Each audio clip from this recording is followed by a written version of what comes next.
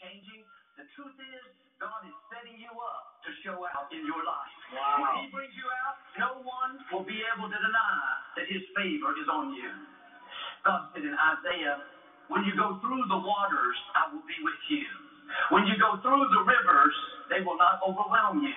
When you walk through the fire, you will not be burned. It's interesting that God didn't say, I'll keep you out of every fire. You won't have to face any floods. No, He said the challenges will come. There will be adversities and things we don't understand. But the whole key to this verse is when He said, I will be with you in the fire, in the flood, in the famine. Are you trying to get out of something that God is going to take you through? Are you fighting the process? It's not fair. God, I can't take it anymore. Everything will change if you'll start inviting God into the fire. He's already promised He'll be with you. Maybe He's just waiting for your invitation. The right attitude is, God, I know you're going to bring me out. But in the meantime, I'm asking you to come in to this challenge in my health. Come into this loss I'm going through. Come into this depression that's trying to stop me. When you invite God into your difficulty, you'll feel Him breathing in your direction, empowering you, enabling you, favoring you. Is it a greater testimony that God kept you out of the fire, or that He came with you in the fire and brought you through it? David said, though I walk through the valley of the shadow of death, I will fear no evil. Why? Because you are with me. When you know God is with you, when you've invited Him into your situation, you'll have a smile in the middle of the difficulty. You'll have a song of praise in the prison, like Paul and Silas. You won't be complaining about the trouble, worried about when it's going to work out. You'll be at peace in the midst of the storm. And the reason David didn't live afraid, even though he went through valleys and all kinds of adversities, is he understood this principle to invite God into the trouble. He wasn't just waiting to get out. He knew that God was right there with him. If you're only praying, God, get me out, you'll be discouraged until it changes. Joel, I can't enjoy my life. I have this child that's off course. I'm dealing with an illness. My finances are low. When it turns around, they don't have a good attitude. You're waiting for God to bring you out, while God is waiting for you to invite Him in. Yeah. You have to do like David. Father, thank you that you are with me right here in this valley. I'm not going to live afraid, worried. I may not see a way, but I know you have a way. Instead of just trying to get out of the valley, out of the trouble, out of the fire, if you'll start saying, God, come in. Let me feel your presence in the fire. Show me your greatness in this trouble. Then you'll have a peace that passes understanding, a joy when you could be discouraged, a hope when you should be distraught. In the scripture, 3 Hebrew teenagers wouldn't bow down to the king's golden idol. The king was so furious, he threatened to have them thrown into a fiery furnace. The teenagers said, King, we're not worried. We know our God will deliver us. This made the king even more angry. He had the guards turn up the furnace 7 times hotter than normal. Why did God have the king make the fire even hotter? He wanted it to be a bigger miracle. He wanted the odds to be more against them. The fact is, God could have kept them out of the fire. He's God. He parted Red Seas. He opened blind eyes. Would have been no problem for God to change the king's mind or to help these teenagers escape. But God doesn't deliver us from every fire. Sometimes He'll take you through the fire. The good news is God knows how to make you fireproof. People don't determine your destiny. Bad breaks cannot stop God's plan for your life. Sickness, addictions, unfair situations don't have the final say. Now don't be discouraged because God didn't keep you out of the fire.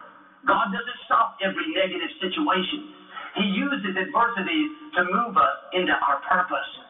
We would never know His power if we were never thrown into a fire, so to speak. You wouldn't know He was a healer if you never had an illness. We wouldn't know He could move mountains if we never faced big obstacles. Now quit complaining about what you're up against. It's not a surprise to God. The enemy may have turned up the fire 7 times hotter than normal. They didn't do that without God's permission. God God is in control, not just of your life, He's in control of your enemies. Instead of complaining about the fire, start inviting Him into the fire. When He's with you, you cannot be defeated. You and God are a majority. He is a supernatural God. He's not limited by the fire, by the floods, by the famines. What should take you out cannot stop your destiny. Instead of complaining about everything that you don't like, if you'll recognize that God allowed the difficulty, I'm not saying that He sent it, but He allowed it because He had a purpose. And the purpose is not so you can live miserable, worried, and afraid. His purpose is to show His glory through you. It's so other people can see His power and favor on your life. Without great tests, we won't have a great testimony. Without big battles, we won't see big victories. These teenagers said, "We know our God will deliver us." They made this statement of faith. Then they said something even more powerful. "But even if He doesn't, we're still not going to bow down." That's the kind of people that give the enemy a nervous breakdown. When you can say, "God, this is what I'm believing for. This is what I'm hoping will happen. But God, even if it doesn't work out my way, I'm still going to give you praise. I'm still going to be good to others. I'm still going to show up Sunday and usher. I'm still going to pursue my dreams." That attitude gets God's attention. You're saying, "God, not my will, but let your will be done." But too often, we're putting conditions on God and conditions on our prayer. "God, I'll be happy if my boss moves to the backside of Mars. When you get him out of my life, then I'll have a good attitude." Have you ever thought God may be using that person to do a work in you, to grow you up, to develop your character, to teach you to love those that are not very lovable? Instead of praying, "God, get me out of this situation," I'm asking you to start praying, "God, come into this situation. Help me to have a good attitude. Help me to do the right thing when the wrong thing is happening." It's very powerful when you can say, "God, if my boss never moves, if he's here until I go to heaven, I know you have given me the strength to overcome, the power to be happy in the middle of this difficulty, and I'm not going to let this person, this sickness, this injustice steal my joy." Now you're growing. Now you're coming up higher. Because sometimes God is waiting for us to pass the test before He brings us out. The king had the guards tie up the teenagers' hands and feet with cords. They threw them into the furnace. It was so hot that the guards were instantly killed. It looked like this was the end for the teenagers, but people don't have the final say. If it's not your time to go, you're not going to go. Nothing can snatch you out of God's hands. In a little while, the king came to check on them. He looked through the furnace window and was puzzled. He said, "Didn't we throw 3 men in bound? I see 4 men loose, and one looks like the Son of God." God may not keep you out of every fire, but don't worry, He'll come into the fire with you. He'll help you overcome what looks impossible. That illness should be the end. The medical report said you were done, but like with my mother, God came in the fire with you, and here you are, still going strong. That loved one you lost, or that person that walked away, broke your heart. That should have soured your life. But look at you now, still moving forward, doing great things, fulfilling your purpose. How could that be? God came in the fire with you. The psalmist said, "God is a very present help in times of trouble." We know that God is always with us. But when you're in difficulties and you invite Him in, you're going to feel His presence in a greater way. You're going to be more aware that you're not alone. When you get thrown into the fire, so to speak, you won't be bitter. You'll stay in faith, knowing that the fourth man is right there with you. The God who controls the fire. The God who heals, who restores, who pays you back for the injustice is right there, watching over you, protecting you, ordering your steps. Moses went through a difficult situation. He didn't know how it was going to work out. I'm sure he was tempted to worry and think about how big his enemies were. But God said to him in Exodus 33, "Moses, I will go with you. I will give you rest. Everything will be fine for you." Maybe you're facing some challenges. Life hasn't turned out the way you thought. You asked God to keep you out of the fire, but it didn't happen your way. Now you're wondering how you're going to beat the illness, how your family's going to be restored. God is saying to you what he said to Moses, I'm going with you. You're not in that fire by yourself. I have you in the palm of my hand. I'm fighting your battles. That obstacle may be too much for you, but it is not too much for our God. Right now, he is pushing back forces of darkness. He's keeping the fire from burning you. He's not letting those waters drown you. He's your protector, your deliverer, your waymaker, your healer, your provider. You don't have to do this on your own. You don't have to figure everything out. You're not going to know all the details.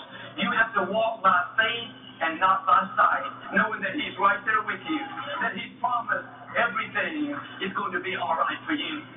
When the king had the teenagers' hands and feet tied up, they could have panicked, been stressed out, but they understood this principle, that God doesn't keep us out of every fire, but he comes into the fire with us.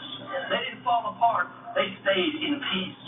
But I can imagine how different this outcome could have been if they would have complained, been bitter, discouraged. Maybe we wouldn't be talking about them. Maybe the fourth man would have never shown up. How we approach our difficulties makes all the difference. Whether we're going to come through them, not burn, without the smell of smoke, like the teenagers, or whether we're going to get stuck in them and miss God's best. You may be in the fire now, but this is not the time to complain. It's not the time to just pray, God, get me out. More than ever, you need to start saying, Father, thank you that you are in this fire with me. Thank you that no weapon formed against me is going to prosper. God, I am not going to worry. I trust you. I believe what you promised, that everything will be fine for me. Here's how amazing God is. The king said, didn't we throw 3 men in bound? I see 4 men loosed. When the teenagers came out, the only thing the fire burned were the cords that were holding them back. Their hair was fine, skin was fine, clothes were fine, just the cords. When you come out of that difficulty, the only things that are going to be gone are the limitations that are holding you back. Yeah. Woo. Burn off the fear. Yeah. Burn off negative mindset. Yeah. Burn off relationships that were pulling you down. Yeah. Come out free, Yeah. bold, confident, Yeah. healthy, promoted, victorious, ready to fulfill your destiny. I know this man, he's an executive at a large company. There were several people in management above him that didn't like him. He's very talented. They were intimidated by him. They kept doing their best to keep him down. He was concerned and trying to figure out what he should do and how it was all going to work out. For several months, he would come down for prayer and tell me how it wasn't getting any better, wondering when God was going to change it. It was putting a strain on his marriage. Physically, he was starting to get run down. I told him what I'm telling you. You're just praying, God, get me out. You need to start praying, God, come into this difficulty. God, give me the grace to bloom where I'm planted. To have a good attitude, even though it's not there. God, show me your favor despite who's trying to push me down. He changed his attitude and quit worrying about when it was going to improve, knowing that God was right there with him in the fire, fighting his battles. I saw him a couple of years later. He looked as peaceful as can be, had a big smile, great attitude. I thought everything had turned around. He said, no, Joel, the same people are still there doing the same things. They haven't changed, but I've changed. I don't let them upset me anymore. I don't live stressed out. I enjoy my life despite how they're treating me. I'm doing the right thing even though they never give me credit. That's passing the test. That's showing God you're not just going to be happy if he brings you out, but you're going to shine even if it doesn't happen your way. You're going to be your best even if it's not changing on your timetable. That's inviting God into the fire.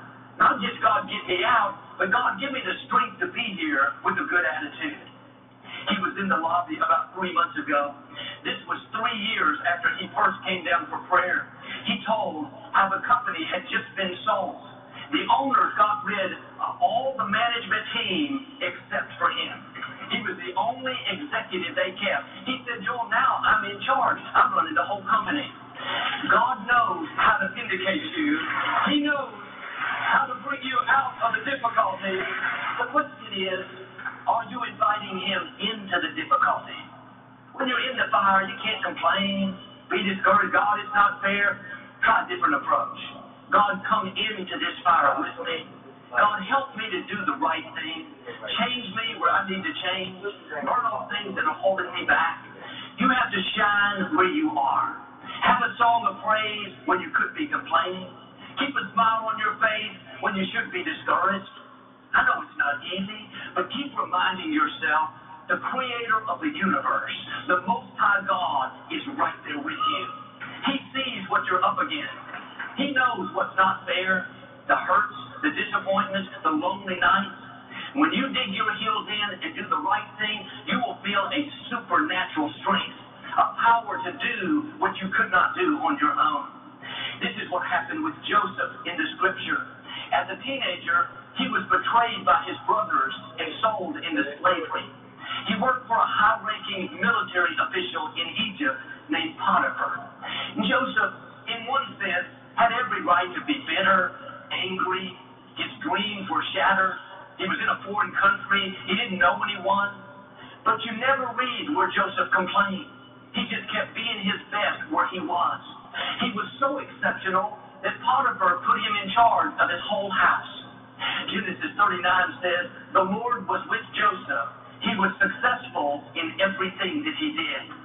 Joseph did what I'm asking us to do. He didn't just pray, God, get me out of this trouble and I'll have a good attitude. He said, God, come into this trouble. Help me to shine. Help me to stand out.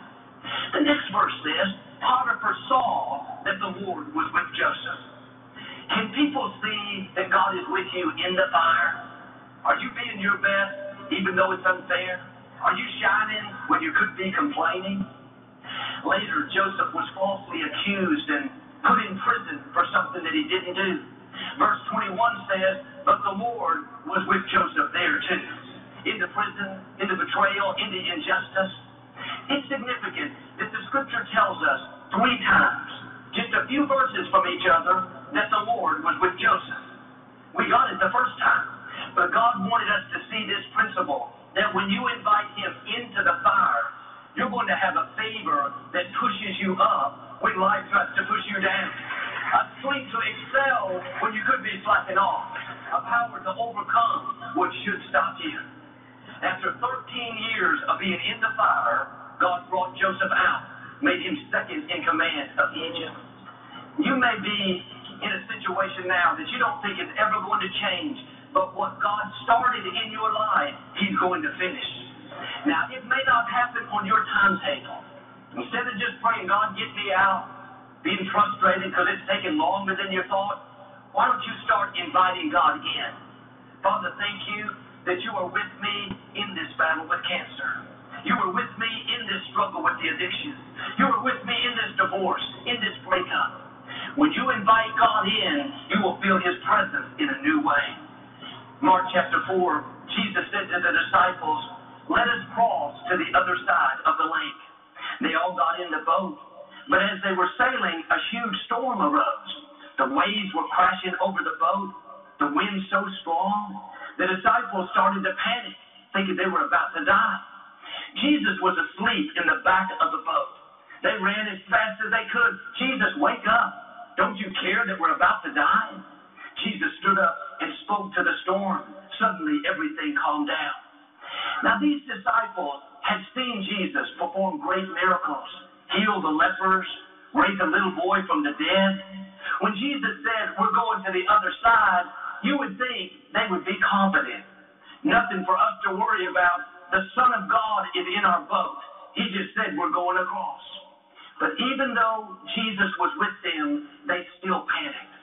They didn't realize the winds and waves couldn't stop the God who created the winds and waves. The creation couldn't stop the Creator. They had no reason to be afraid. The Son of God was in the storm with them. I wonder if you're doing like them, worried about something even though God is on your boat. He's already promised you that he would restore health back into you, that you would lend and not borrow, that as for you and your house, you would serve the Lord. Now, the circumstances may look the opposite. The medical report's not good. Your loved one's off course. It's easy to live worried, upset, but can I encourage you, the Most High God is on your boat. Those winds cannot stop you. The sickness, the injustice, the people, they cannot keep you from your destiny. You might as well relax. Everything is going to be fine for you. Sure, the waves may be big, but you have an advantage. The God who controls the universe is right there with you. Now do your part. Start thanking him that he's fighting your battles. Start shining where you are. Being your best in spite of the difficulties. Don't wait till it changes. You have to invite him in before he brings you out. If you'll do this, I believe and declare, like these teenagers, that fire is not going to burn you. You're about to see the fourth man show up. Unusual things are about to happen. Unusual favor. Unusual healings. Unusual breakthroughs. Unusual promotion. The fullness of your destiny in Jesus' name. And if you receive it, can you say amen today? I'd like to give you the opportunity to make Jesus the Lord of your life. Would you pray with me? Just say, Lord Jesus, I repent of my sins. Come into my heart. I make you my Lord and Savior. If you prayed that simple prayer, we believe you got born again. Get in a good Bible-based church.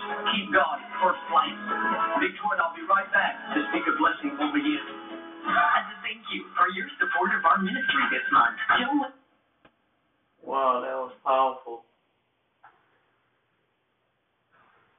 That was powerful. Right on time. Right on time for what we are dealing with right now. If anyone have anything they want to add, you always can send Dr. D a message through the messenger, through Anchor, through Apple, Spotify. They have the link right there. I would love to hear from you. I would love to hear what you're hearing out from your end of the world, what they're talking about, not only with the coronavirus going around, but what God is doing in your life. What's happening? Now plugging in. Remember, we have Testimony Tuesday. I'm not even been on here like every day, but I'm going to do better with that. It's just that through this season, this tax season is so tasking because I see the different changes. And it's really affecting me, which it shouldn't, but seeing the people sitting across the table, and we're gonna do all is well. That's all I can tell you guys. All is well. So let's get ready to receive our blessing from the Word of God. See?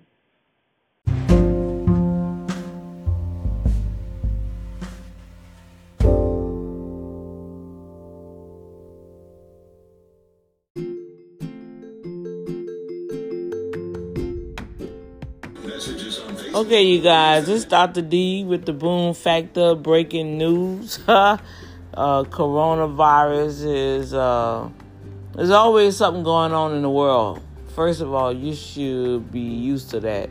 Every day is always something. It's an interruption of life, period. If it's not a disaster, it's a storm, a flood, earthquakes and fires and wars. You guys, the Bible is coming to pass. It's no more such as rumors. This is really happening, okay? The Word of God tells us that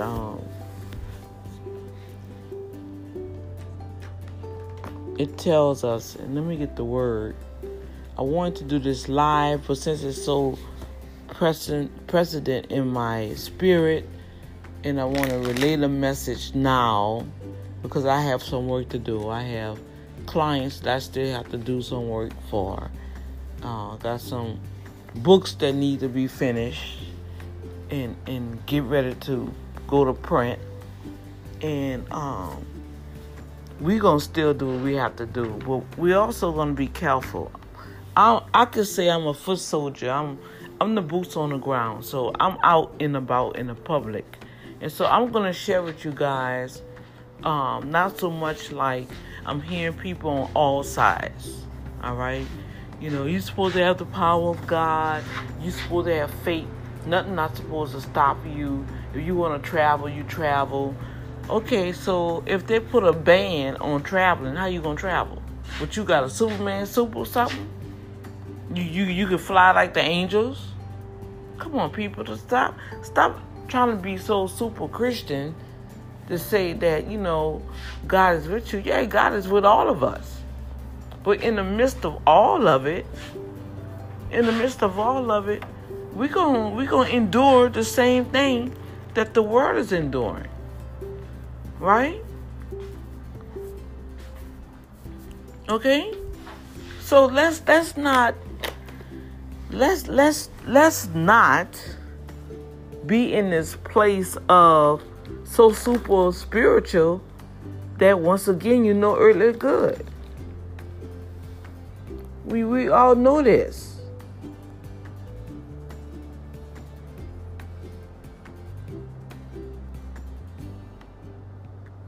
Now this when the scholars, those that's supposed to be so prophetically, like I had left a message on the last episode.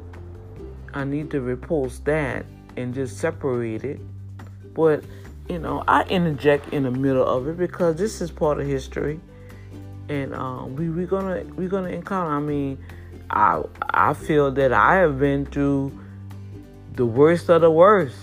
And they have others that have been through the worst of the worst of the worst than what I've encountered. Everybody have their own cross that they have to bear in this life. My daughter just called me, and okay, I appreciate that, but I didn't have that phone with me. All right. I'm at a time where I was just for sharing with her certain things I'm starting to get mixed up with. I'm going to need y'all help, but at the end of the day, if mama called, why we got to have all this dialogue? Why not say, okay, mama, what you need? You need me to come and get you? Do you need me to come, da-da-da? I shouldn't have to be going through a whole list of checkpoints to get a response from any one of my children. I'm publicly saying that. And if any of my children are listening to the broadcast, I mean that. And I feel I've earned that. And it should be no question to ask, period. Well, Ma, I can't do it right now, but we can get it done. That's all I should be able to hear. I don't need nothing else to be told to me. I don't need nothing told to me. Ain't no such thing as no miscommunication. Point blank. People do things when they feel that it's accommodated to them. When people need done, when people come to me, put it like that, they expect me to drop everything and just do it. No, I'm not accessible like that anymore. Okay? But I do have my priority list. And right now, I see in my life, God is my top priority. The Word of God is my top priority. And Danielle is her top priority. To stay mentally stable in the midst of a chaotic world, in a chaotic situation. Okay. And I was trying to explain something to her earlier, and she was like, "Mom, you gotta pay your rent." What the hell are you talking about? Everybody know they gotta pay their rent. The point is, if you go to somebody and let them know ahead of time. See, I'm not like some of these other people want to run and hide. If I come to an individual and say, look, I'm running late on something, it's going to be this day, I expect that to be honored. I don't expect that to say, oh, okay, so, this is going to happen, so let me just be proactive and go ahead and do what I do. Let me just start this process just in case. No, it's not no just in case. And I trust people's word. But I'm also learning, too, this is my little rant, that people's word don't mean a hill of beans no more. And I see the Father is really showing me trust no man. Like the Vanessa Bean lady who made 100 years old that do all the hats for the top. I mean, she have done hats for everybody. She made 100 years old, and she was on the Face the Nation. Is it Face the Nation? A program with Chris, whatever the news anchor, his program. And she was like, love many, trust few. And that's something I have to get through, y'all. I have to confess that. Because I love many and I trust many, but those that I trust hurts. And I'm learning how to keep it separate. And from what somebody told me, well, it is just business. Right, it is business, but some people take their business and use a personal aspect connected to the business to hurt you. And if I come to an individual and say, look, all right, many people have done me that. I'll reach out and say, look, this dude, and I got to hear a whole scenario of why they can't do. But now that they can do, they expect me to snap, crackle, and pop. That dog ain't gonna hunt. Okay? And in different situations, if you definitely have not structured properly, hey, it's gonna take more time. Then you got other stuff happening. Come on, y'all. Now the Bible says there'll be rumor of war. This is what Jesus said. Okay? This is what Jesus said out of Matthew. I believe it's in Matthew. I'm trying to find and Google it. Because, yep, Google knew the Bible. And Jesus was saying, you will hear of wars and rumors of wars, but see to it that you are not alarmed. Such things must happen, but the end is still to come.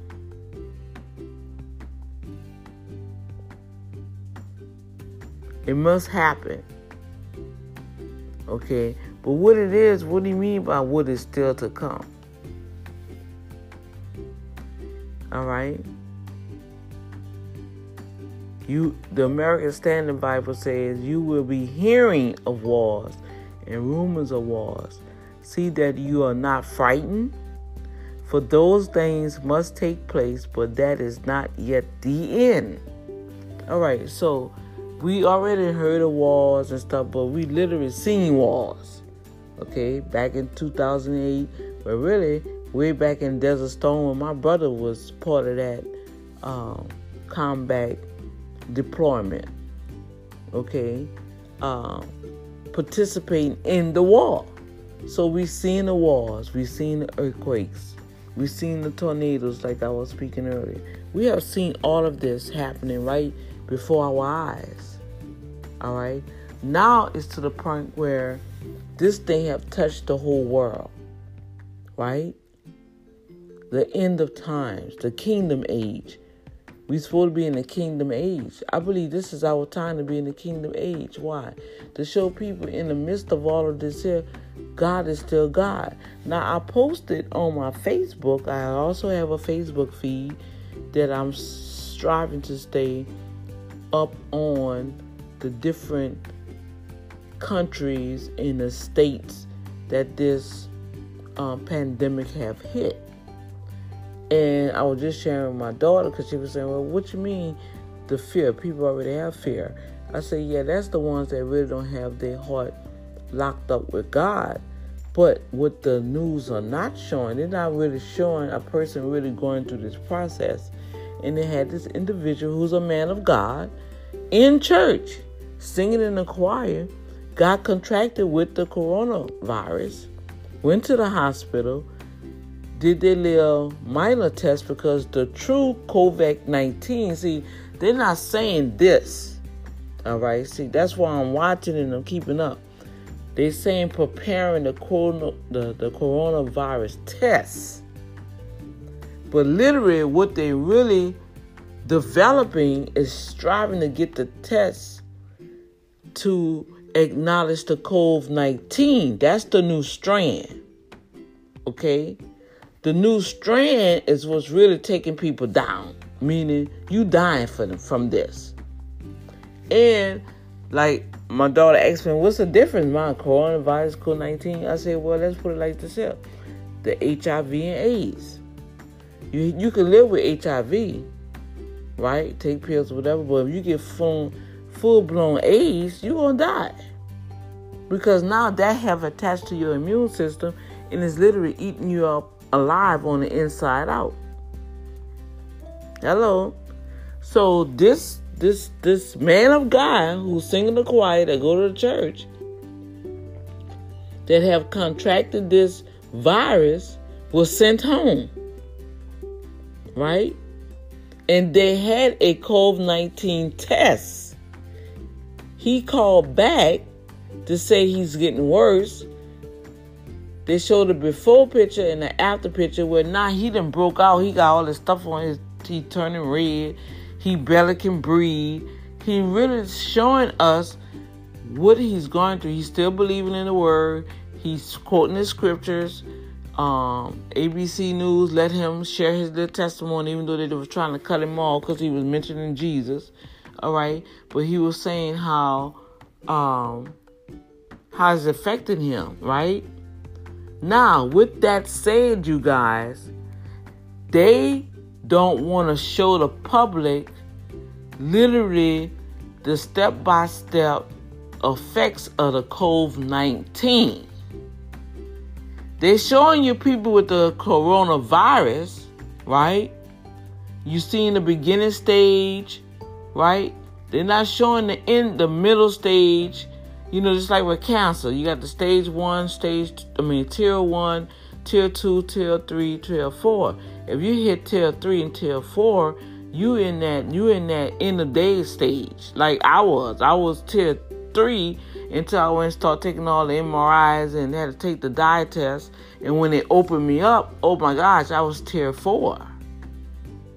That means it got into your lymph nodes, the cancer just went all through your body. And that's why you got to do the chemo to go through all your body to eat up the cells, but your bad cells and your good cells. So all your cells gonna get shut down. Then if it's real aggressive, then they have to take a more aggressive approach. Like with me, I got the chemo and the radiation because it was colon area.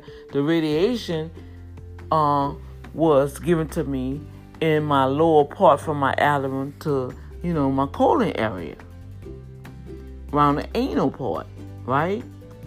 It was more aggressive. So I was taking chemo to go through my body to eat up the cells through my lymph nodes. And then where it really affected me the most, where it stemmed from, I got the radiation. And that tore me up. It really like, whoa. Okay? So they don't want to show the public that because that will really have it like, wow. So with all of that said, I understand why it's imperative to shut down the public places.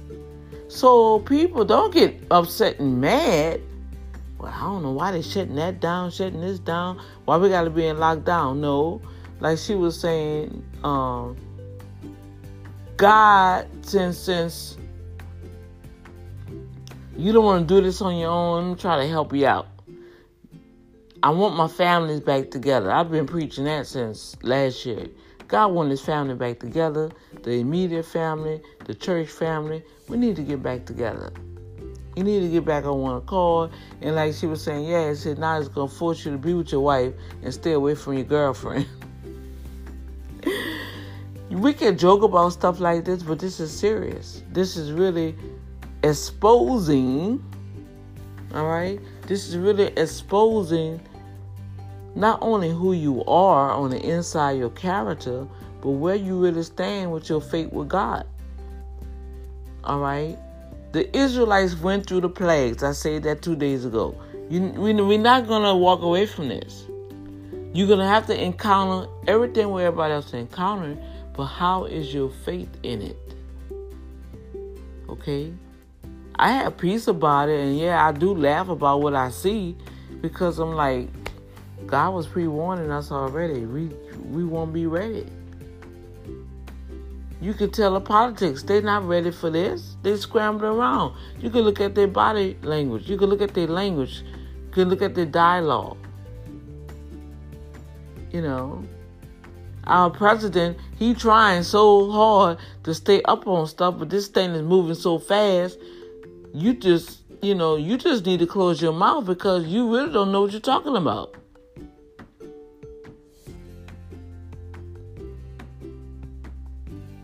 And like the lady said, the report showed that he was negative from a virus, but it didn't say COVID virus. It didn't say COVID-19. So like the other young man from Italy, was he from Italy or China? Wuhan. They have two of them that have recovered, but he did a daily diary on what he experienced and how he felt, and how it just like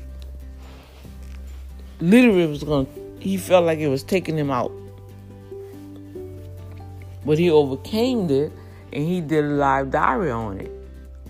And that's the things that should be demonstrated so people can really know, because first of all, they don't even have the test ready. Yeah, they're the CEOs, then they came together.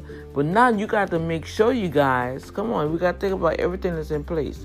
You got to make sure that they got qualified people putting these tests together, because they could contaminate the tests.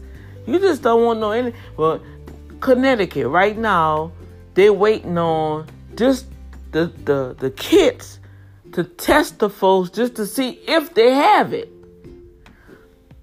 I came home last night. Okay, my dog wanted to find out was I home, because they was okay, I'm already home.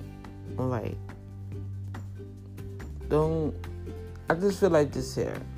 I'm to the point where, like I just shared with her, I'm to the point I'm taking care of myself. I'm not trying to put a burden on people for nobody. Everybody have their own schedule. I appreciate it. Thank you. Yes, all is well. That's just where I'm at right now, because I don't need no miscrewed communication. Like the way you text you be confusing people. Okay, first of all, I don't like texting. Yeah, it's confusing. I need help. T-Mobile have an update. I'm still learning how to use this iPhone, which I didn't want to use. It's connecting me. It's erasing my contacts. Just certain stuff right now. Mentally, stuff is going so fast. I'm trying to stay focused on what is at hand right now for me to do. And really, this technology, I don't even want to use this stuff. Which I know I have to, because this is the only way of communication at this present moment, in this century, in this decade. We need to use our electronics, and I'm striving to learn how to use all this new stuff, the apps and everything. Okay, so don't blame it. Don't blame it to my heart. I'm trying my best to keep up with all of this. All right. Secondly, as a parent, I keep up with my mom. I'm not every day on the phone with her, but through all of this here, I do communicate. All right, the best that I know how, the best that's received from me. Okay, I don't have control of what other people feel, how they act no more. I just had a thing with the manager here at my apartment. You know, she want to throw on the phone in my face. Well, this business is not personal. Okay, yeah, that's true, but you have taken your power with the business and you are using it personally, because if I come in and tell you a situation, okay, and you immediately did something after I've told you, shared with you, mailed it off, and I went to my post office box and they returned it. Why you returning my mail with my payment inside of it? Okay, so remember, this is not business. It's not personal, it's business. So I'm just going to go to the next level like I always do. I write a letter and I'm going to contact your boss. Don't email me now and apologize for the miscommunication. No, it never was a miscommunication, because I have an email and I know I'm doing a rant in the midst of me doing this. But I'm just letting you guys know that I am on point on things. And I'm not going to let anybody feel like they're going to take something and use it as a weapon against me when I'm doing proactive stuff. Okay? So my email is dated on the 2nd. You trying to throw at me something on the 3rd when your system won't even let me do a payment on the 1st. They don't let you do it on the 2nd or 3rd. So don't tell me that on the 3rd a person rent is late when y'all still accepting payments for rent. When a holiday, you're not even in the office on a holiday to receive payment from anybody. And if I come and tell you I will not be here, I'll be in the city or out of town, I'm going to send you ABCDFG, and my payment should get to you by this date. But you're going to, in the middle of that, you're going to go and proceed to try to start an eviction on me after I came and told you ahead of time. That's unacceptable to me, you guys. And y'all don't settle for that. They have laws to protect homeowners. They have laws to protect tenants with these landlords. They have laws to protect you. I'm going to leave that like that. They have laws to protect you. And I feel like the way I am in my life, and I know everybody's not like me. I know it. I'm a rare breed. And I believe this is what the Father's going to use.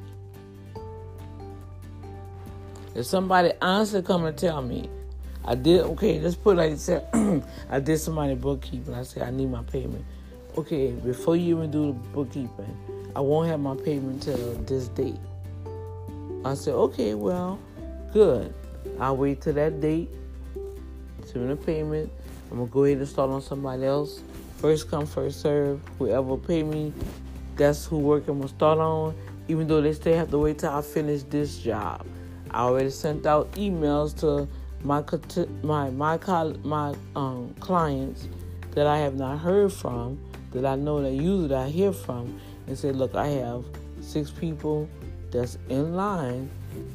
Payment first. Whoever pay me, that's who I'm going to work with. But I'm just letting you know I have these people in line. That's just how it is. Oh, yeah, because I need this and need that. That's fine. But as soon as I receive your payment, I'm going to start on it in the order that it comes in. And right now, I am working on somebody. Okay? So that's the best I can do with that type of communication.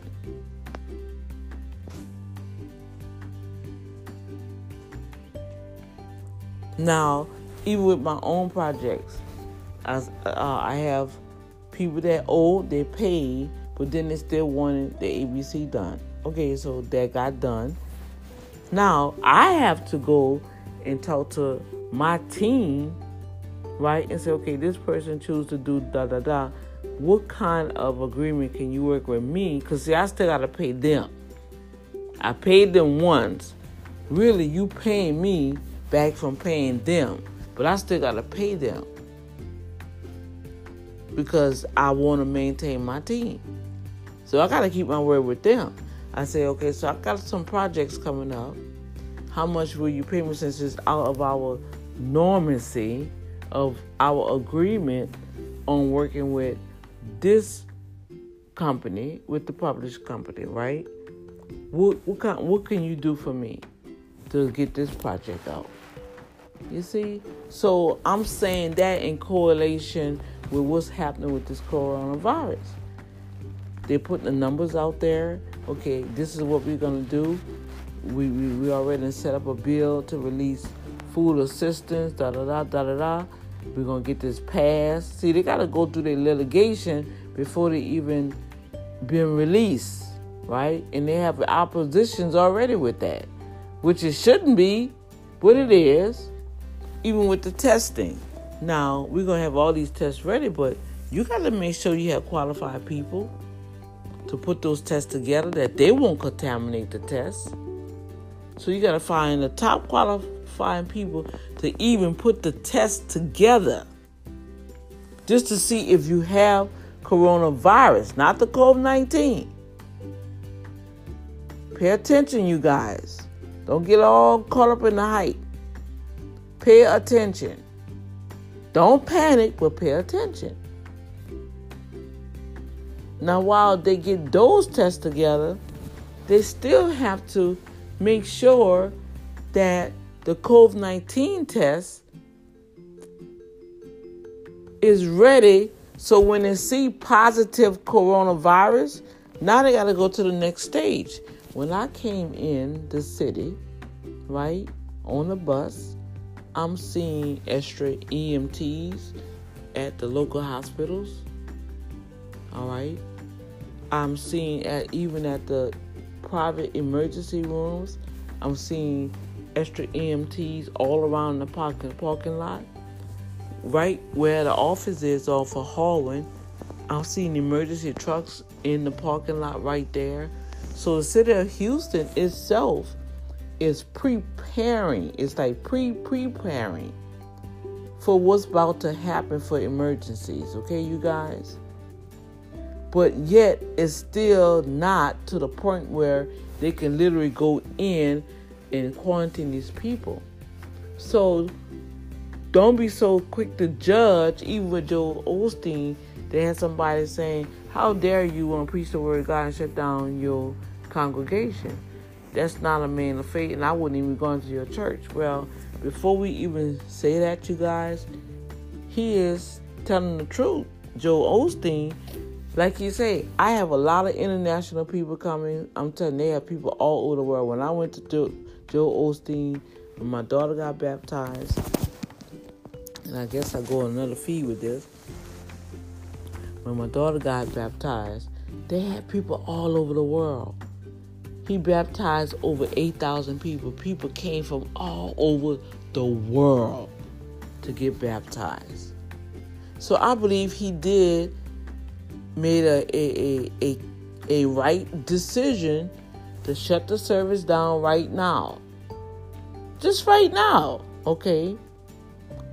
And you can watch as a family together. Maybe this is the time that God really instructed us to do. We get so caught up to be in these buildings, you're smothering yourself. Let's get out the buildings. Get out the four walls. Right? Spend more time with your family. That's all God been saying for the last, he been shouting that out through me, through the broadcast for the last year and a half. It's time for the families to come back together. It's time for the church to wake up. And Jesus said, when you hear this, the end is still not to come. So all this is a trial run. How are you maintaining through this trial run? Are you all up and at it? Worry, anxiety? Or are you preparing yourself? Ain't nothing wrong with preparing yourself. It's nothing wrong with you stocking up. You supposed to already been stocked up. But it's good to always keep stock. Stock yourself up. Stock yourself up. Okay? Keep your supplies. You're always supposed to keep water supplies and extra condiments and food and canned goods. You're always supposed to have that. Because at a snap of the finger, you never know what happened. And guess what? Look what just popped up. This just came out of nowhere. All right, people? Signs of the end of age.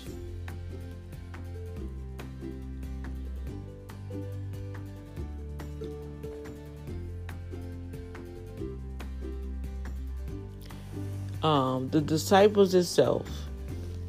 And I'm going to go to the next episode on this. All right?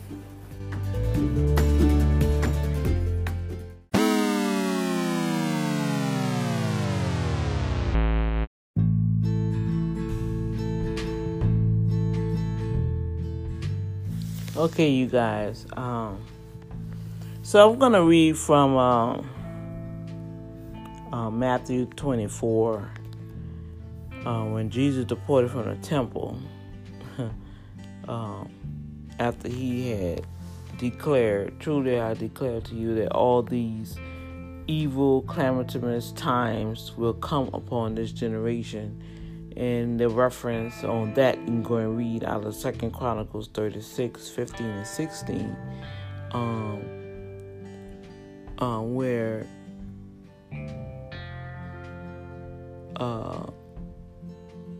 wherefore, behold, I send unto you prophets and wise men and scribes, and some of them shall kill and crucify, and some of them shall scourge in your synagogues and persecute them from city to city, that upon you may come all the righteous blood shed upon the earth, from the blood of the righteous Abel unto the blood of Zacharias, son of Barachas, whom ye slew between the temple and the altar. Verily I say unto you, all these things shall come upon these generations. O Jerusalem, Jerusalem, thou that killest the prophets and stonest them which are sent unto thee, how often would I have gathered thy children together, even as a hen gathereth her chickens under her wings, and ye would not. Behold, your house is left unto you desolate. For I say unto you, ye shall not see me henceforth till you shall say, blessed is he that cometh in the name of the Lord. Now that was Matthew 23, verse 34 to 39, and in 33 he called the Pharisees and the Sadducees vipers. Ye wicked generation, vipers, generation of vipers, how can you escape from damnations of hell? Now, with that said, he went on down to verse 24. Now, also know that I'm not going to get into this Bible debate and genealogical stuff, but it's a period of time spaced when the scriptures are written. Okay, so Matthew, Mark, Luke, and John is the first gospels of the New Testament, but the New Testament church really didn't begin until the book of Acts, when the power of the Holy Ghost came in. All right, and so these are readings from the perspective of different individuals that have walked the path and was with Jesus, observed Jesus, saw the things that was done throughout the society when Jesus was in their midst. So you gotta start focusing on the different eras, and that's how I guess I strive to look at different situations in a more vintage point that you guys always hear me speak of. I look at the whole perspective. And by me looking at the whole perspective and being transparent with it, I'm foot on the ground. I'm the foot soldier on the ground. And I've been tested and tried and still being tested. And the Lord just reminded me the other day, he said, you said that I can use your life. You said that you will be transparent with the people. You said that I have full a green light to do whatever I need to do through you to be an example to the people. And you know what, you guys? The only thing I can do is say, ouch. Because see, in my own mind, I had my own way of being transparent. But God said, no, we're going to go a little deeper than that.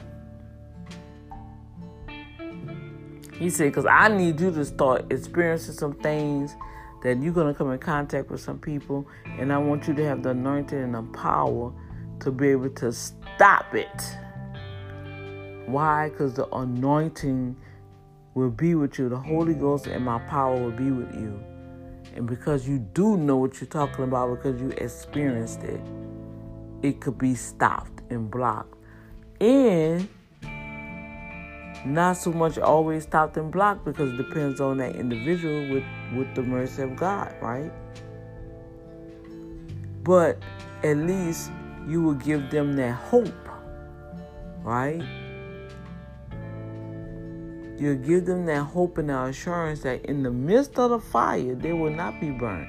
In the midst of the fire, God will be there with you. And I'm going to keep it, even when they put the stuff on the door.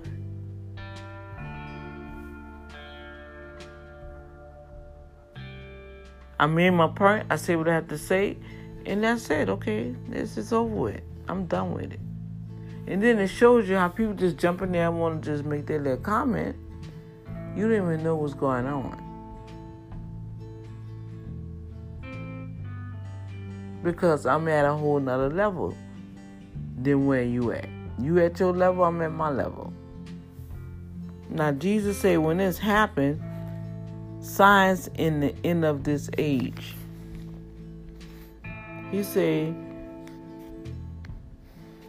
and I'm going to read from the Amplified. All this is in the red, Jesus speaking. But I'm going to read this in the Amplified. Jesus departed from the temple in the area and was going on his way when his disciples came up to him to call his attention to the buildings of the temple and point them out to him. But he answered them, do you see all these? Truly I tell you, there will not be left here one stone upon another that will not be thrown down. While he was seated on the Mount of Olives, the disciples came to him privately and said, well, tell us, when will this take place? And what will be the sign of your coming and the end of the completion and consummation of this age? Jesus answered them, be careful that no one misleads you, deceiving you and leading you into error. That's one thing right now I can say, even with this coronavirus, don't be deceived, you guys. Pay attention, right? Seek God on it. We in it. But don't be so clueless that you feel that, oh, you supersonic. He said, though you may take up snakes and drink deadly poison, nothing by any means shall harm you. Meaning, if you're not aware of something and someone try to poison you, you'll feel the effects, but it won't hurt you. Well, just like with this virus, you don't know who come in contact with who. You don't know, so you protect it. But just don't go if you know somebody with the virus and you say, oh, cough on me. Let me take your drippings and drink out this water. I'm going to drink behind you. You know, sneeze on me, and I'm going to prove that I got God with me. Well, no, the only thing you got was the coronavirus. And pray it's not the COVID-19. Because you know there's two strands. Right? The coronavirus is the flu-like symptoms. But when you get that COVID-19, that's the one that's taking people down to the point to their deathbed. So it's nothing to joke about with, y'all. It's nothing to play with. But it's still nothing to have fear of. But just know the difference. That's all I'm saying, you guys. Just know the difference, all right? And don't be so clueless with it. You know, don't be so spiritual you know earthly good. All right? You still have to protect yourself, protect your family, and be wise. If you don't have to go out, don't go out. I can't wait till Jackson here say, okay, we're going to shut our establishments down, but we only have a few weeks left. And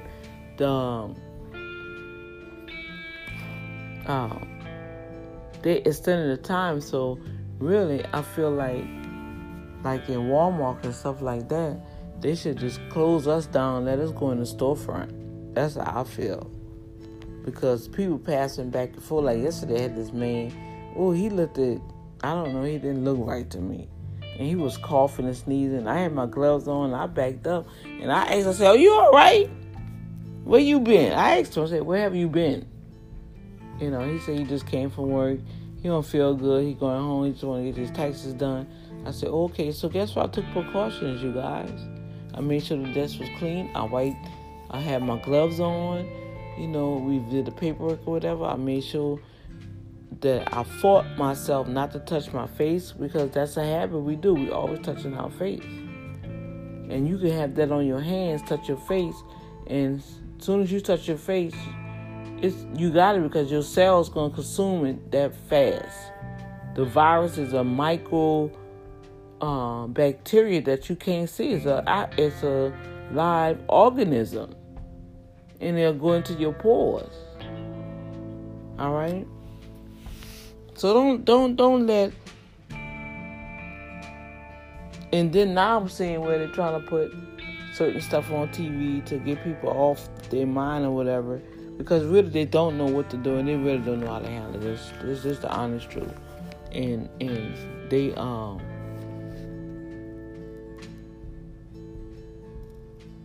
I was just seeing something on the TV. They're really being proactive because they're trying to really make sure they know what they're doing.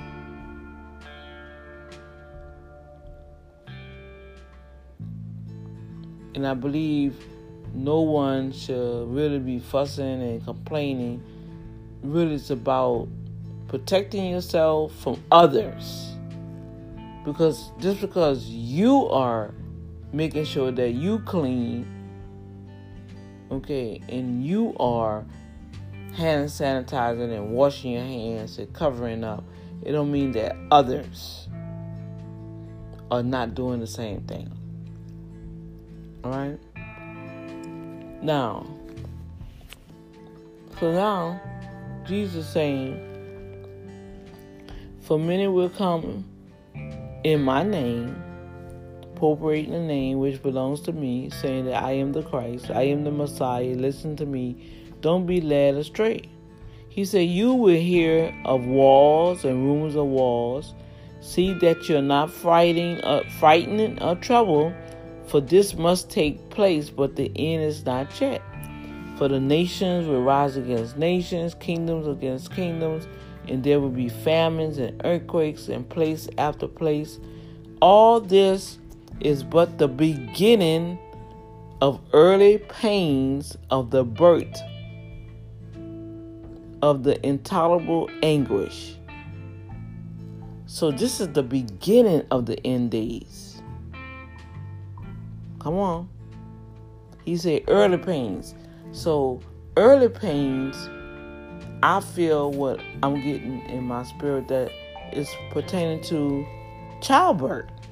When it's time for the child to come forth, you're going to start having these contractions, and it's painful, but it's in spurts.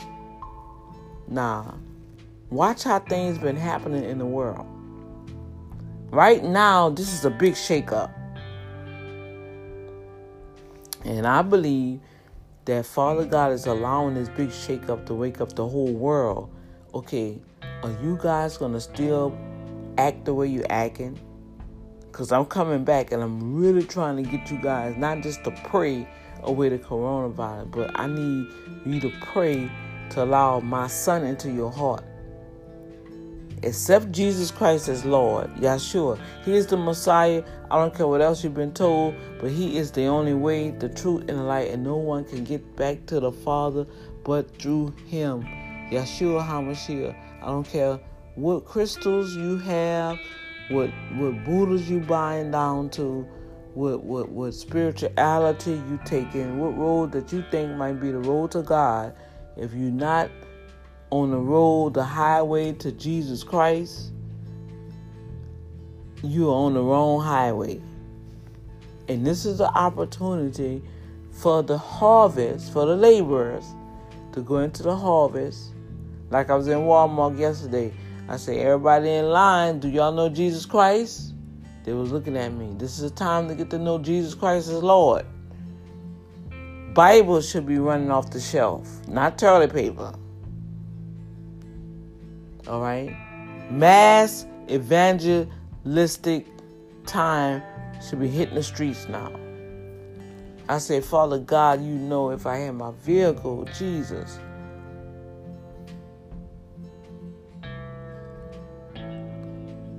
I need my tracts. I'm going to print out some stuff now. So when I'm on the bus stop, I'm going to evangelize like never before. Do you know Jesus Christ is Lord? This is the best time for you to learn. Here, I'm pray this prayer with you right quick. You go a pamphlet. You can read every day.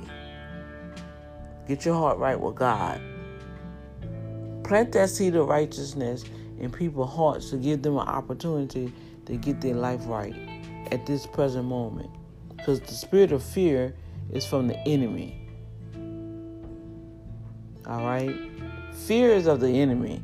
So fear is going rapid. That's the work of the enemy. The coronavirus and all of that is a shake-up. God backed up to allow you to let you know that, hey, you are not in control of your life like you think you is. You're not controlling this world. I am in control. The earth is the Lord and the fullness thereof, and all them that dwell in it. The president, the senator, the hospitals, the people, everybody. He created all of us, and it's time for mankind to get back to the basics. And Jesus said, this is the early pains of birth. He said, then they will hand you over to suffer affliction and tribulation and put you to death, and you will be hated by all nations for my name's sake. And then many will be offended and repel and will begin this distrust and desert him whom they ought to trust and obey, and will stumble and fall away and betray one another and pursue one another with hatred. And even in the midst of all this that's going on, people still have hate in their heart. Still no compassion. Still trying to run business as usual. Still don't have no kind of mercy. In the midst of all of this, still, man just want to do what they want to do. And yes, many false prophets going to rise up and deceive and lead many into error. Many scammers, I say scammers are false prophets. Religious leaders and rhetorics going to start popping up, right? But he who endures to the end will be saved. The love of the great body of people will grow cold because of the multiplied lawlessness and iniquity that's in people's hearts. And the good news of the kingdom, the gospel, will be preached throughout the whole world as a testimony to all the nations, and then will come the end. And then will come the end. When we can spread the good news of the kingdom through all the nations, then and only then the end will come. So this is an opportunity right now, even through the Boom Factor, to decree and declare that Jesus Christ is Lord. Those that listen to the program, I always give you opportunity to let you know Jesus is Lord. You need God in your life. Put him first. Trust in him. Come back. Pray.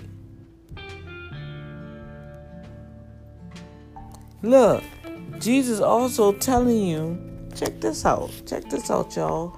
Go down to verse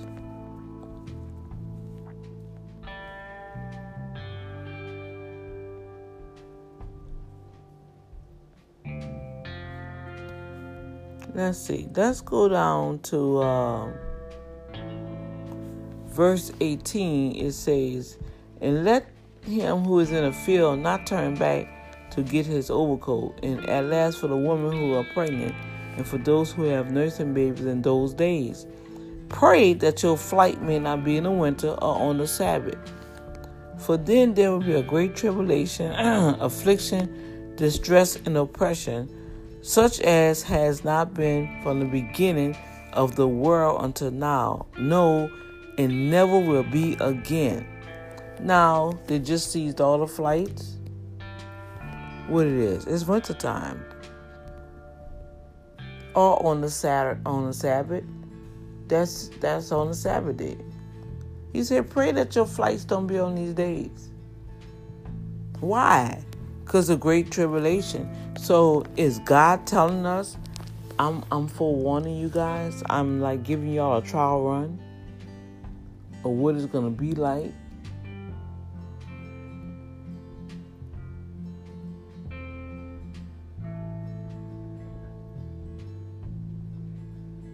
See, let's think about the whole perspective, you guys. In those days will be shortened. No human beings will endure and survive. But for the sake of the elect, God's chosen ones, in those days will be shortened. If anyone says to you, then, behold, here is the Christ, the Messiah, there he is, do not believe it. This is when the false Christ and false prophets will arise, and they will show great signs and wonders, so as to deceive and lead people astray. If possible, even and let God's chosen ones will be astray. See, I have warned you beforehand. He's telling you, I'm telling you now what to look for.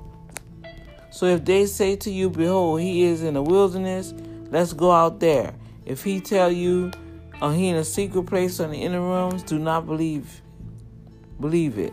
For just as the lightning flashes from the east and shine, and it is seen as far as the west, so will the coming of the Son of Man will be.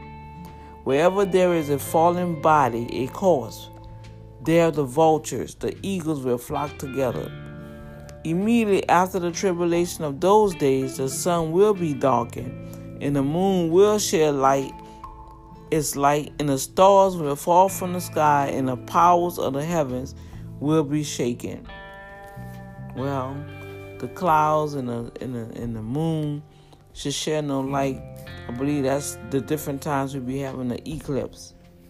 All right, so I don't want to make that sound like a jumbo mix, but if you really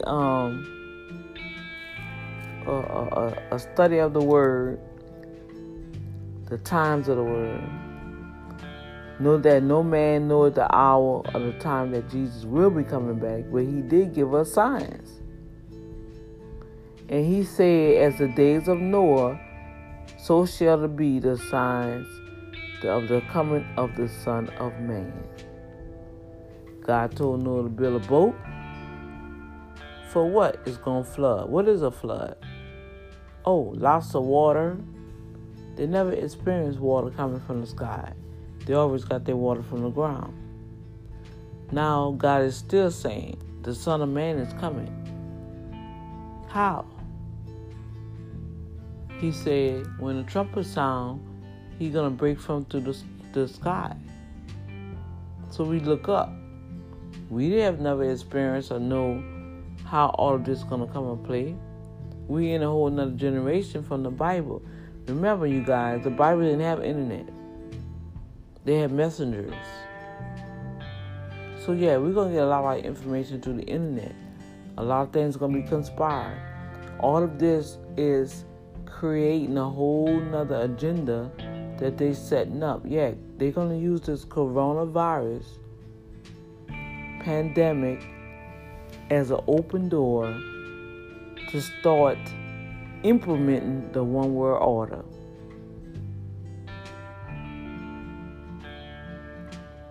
One world communication. They have the stuff in place, you guys. They have our phones, passports, even the new passports even have the chips. Look how they can just shut stuff down. There's no possible way that you can say, oh, they can't do that, what it just did. And if they shut down the NBA and the games in these big economic influx of money that's coming in that they utilize every year, they know something more than what we know.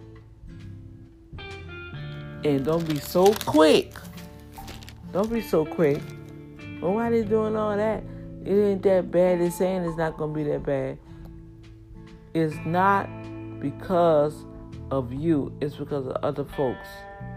I watch people and they are nasty and they're dirty and their hygiene It's awful. They're still sneezing in their hands. They're still coughing in their hands. And they're touching the object. So, yeah, they have to wipe down stuff. They have to limit the folks. And every time someone passes, you got to clean. Okay, you guys? So just be careful out there. I just want to share that. I'll probably go live later on. I don't know. I may not. But this is in my spirit. Like I said, I got to get some other work done. This is my only time to get this off my chest so I can go into the next thing that I have to do. I got to get some work done that I can do here right in my home. And just be on, he said, fight, watch, fight, and pray. And that's what we need to do. Okay? So God bless you. I love everyone that support the Boom Factor show. We do receive sponsorship. We do have a link. If you listen to the Boom Factor on Spotify, on Apple Tunes, all the other electronic platforms out there in the world, we are receiving contributions to maintain the show. I was listening where they even expanded. This is an opportunity for this 5G to come out. I can hit on a lot of points on what I'm seeing, how all of this is still with political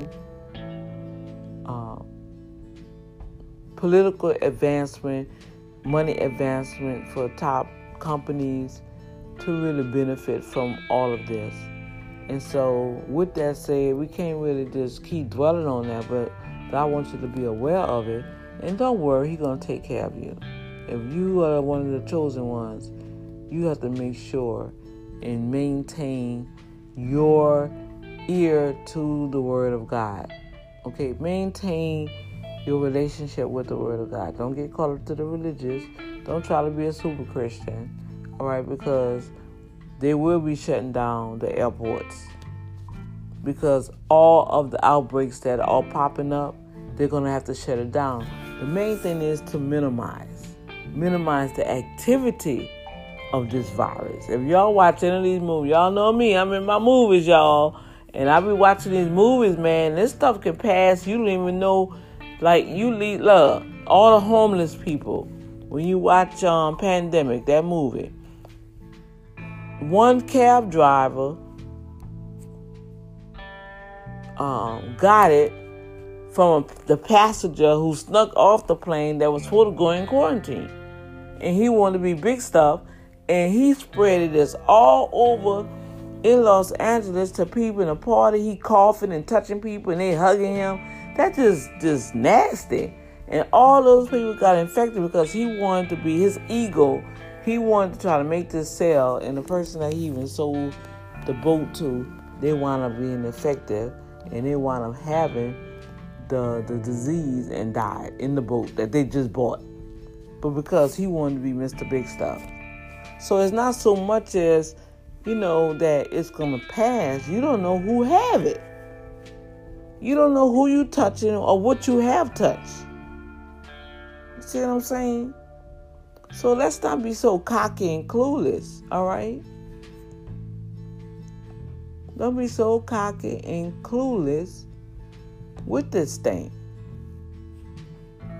Jesus just said, hey, this is just the early pain. This is just the beginning. I got more stuff to shake up. And if this is just the beginning, oh my gosh. So yeah, it was, but people shouldn't have panicked. But yeah, I'm glad now everybody's stocked up with your toilet paper towels and everything. But I pray you got some canned goods. I got me some canned goods, some Vienna sausage, some tuna, stuff that you know that you can ration and you know what I'm saying? I even got some MR food up in there. I had ordered a packet of food to prepare for the hurricane. Because, see, I already do that for the hurricane. I stack up on my stuff. Just to have it. All right? So, God bless. Love you guys. Stay healthy. Stay protective. Wash your hands. Keep your gloves on. Make sure you don't walk in nobody coughing, sneezing, and stuff like that. Walk back. I'll be like, whoa. I had a friend that came in, and they was talking about they had just came off a cruise or whatever. I was like, what cruise? What's the name of that boat? You know what I'm saying? And she was like, no, it wasn't that. I was like, what? But she had her mask on. She had her gloves on. She said, girl, I'm just going to get some stuff, and I'm going to go in my house. They checked us for temperature, and if your temperature was all right, they let you go. I said, oh, okay, all right. But I stayed back. She stayed back, and I stayed back, because really, like she said, she didn't really know. But even with that situation, she may have contracted it and don't even know it, and she walking around in the stores. See, that's how it happens, y'all. All right, I'm out. Much love. I'll holler and be blessed. And I will chime with y'all later. Okay.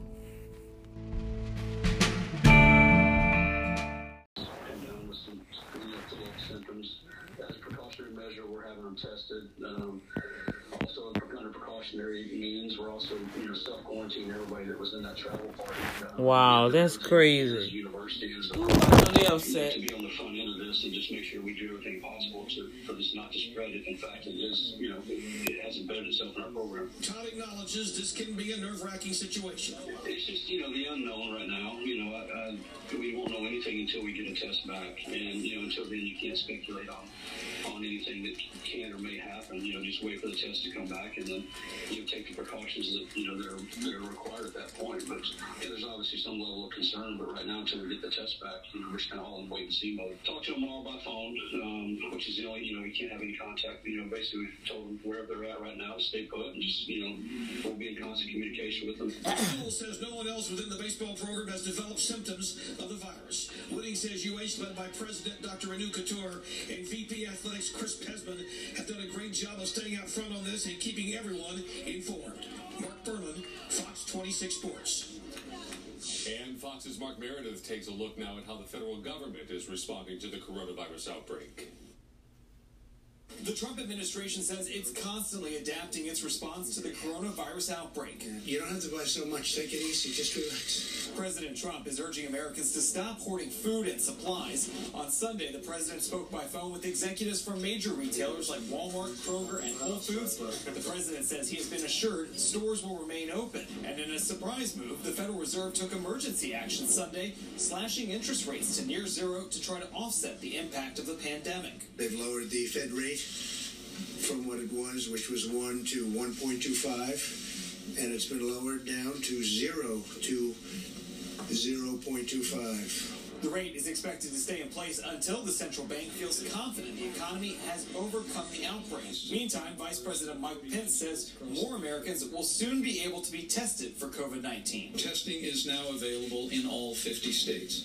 Officials say they expect some 2,000 labs to help process tests, and priority should be given to those 65 and older with pre-existing conditions. However, leading health experts, Dr. Anthony Fauci among them, say more aggressive measures may be needed to slow the spread. To protect the American people, we'll consider anything and everything on the table. Meanwhile, the leading Democratic presidential hopefuls squaring off Sunday night placed 6 feet apart to practice social separation as they debate issues surrounding the coronavirus. I want every person in this country to understand that when you get sick, you go to the doctor.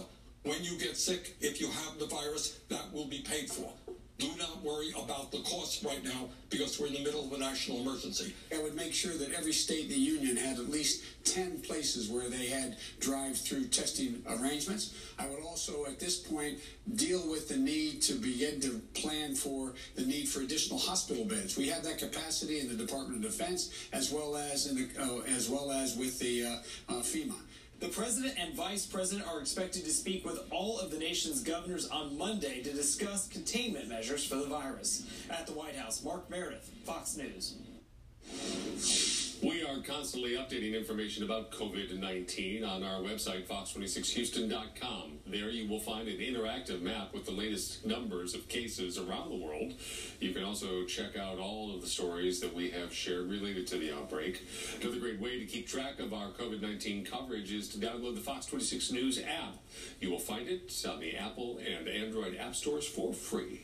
Fox 26 is your Gulf Coast Weather Authority. We are about to start a new work week. It'll look a little different for a lot of people, but meteorologist John Dawson has first look. Yeah, totally. I know some of us are going to be working at home, but definitely take a minute to get outside, stretch those legs, move around a little bit. That is totally allowed as long as you're giving everybody some space. Quiet right now on the Fox Red Storm Seeker radar. Mild temperatures. We do have a dense fog advisory for the city of Galveston up as well, or the Galveston Island as well as Bolivar Peninsula. That's going to run until midnight. Don't be surprised if that might be extended, or even some other of us beginning to see some fog around sunrise, because we're definitely going to see some areas of fog around for the morning. Definitely going to stick with the spring-like pattern that we've got for a little bit longer. There are some showers to talk about in the 7-day forecast, as well as one more cold front. We'll do all that coming up in just a few minutes. JD, thank you. California is taking drastic measures to stop the spread of COVID-19. The businesses the state's governor wants closed immediately.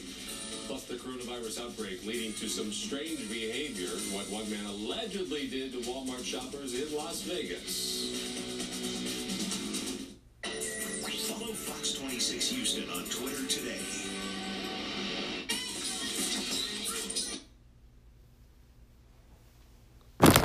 People just going crazy, y'all.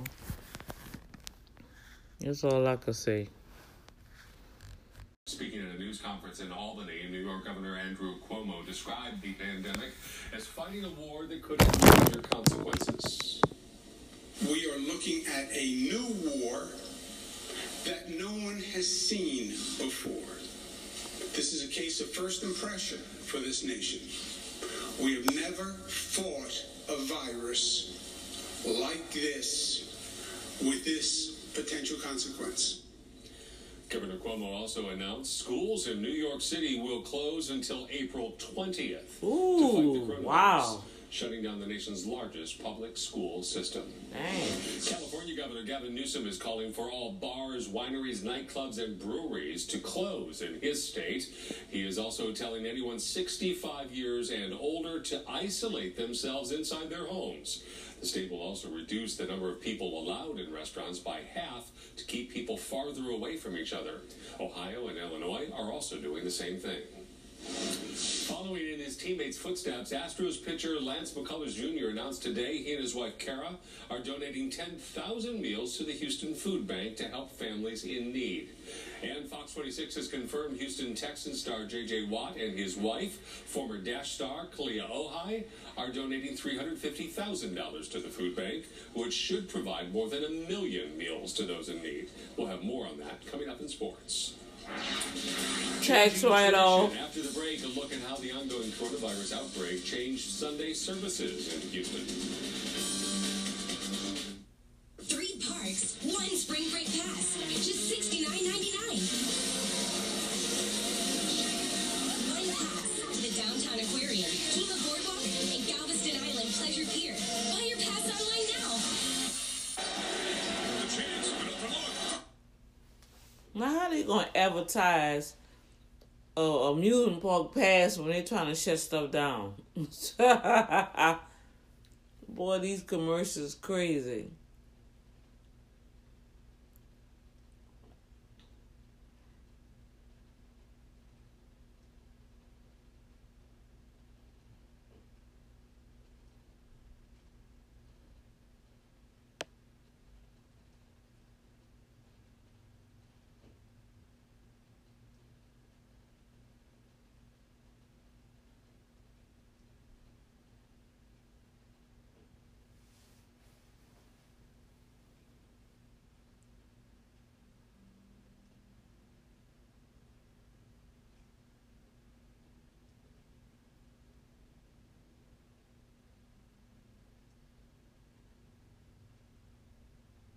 I'm trying to watch for these commercials because it's just...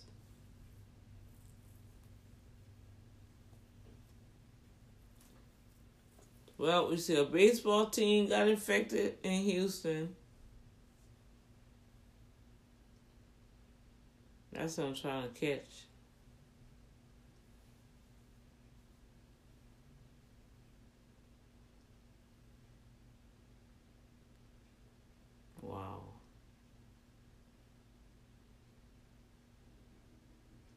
Still trying to make money.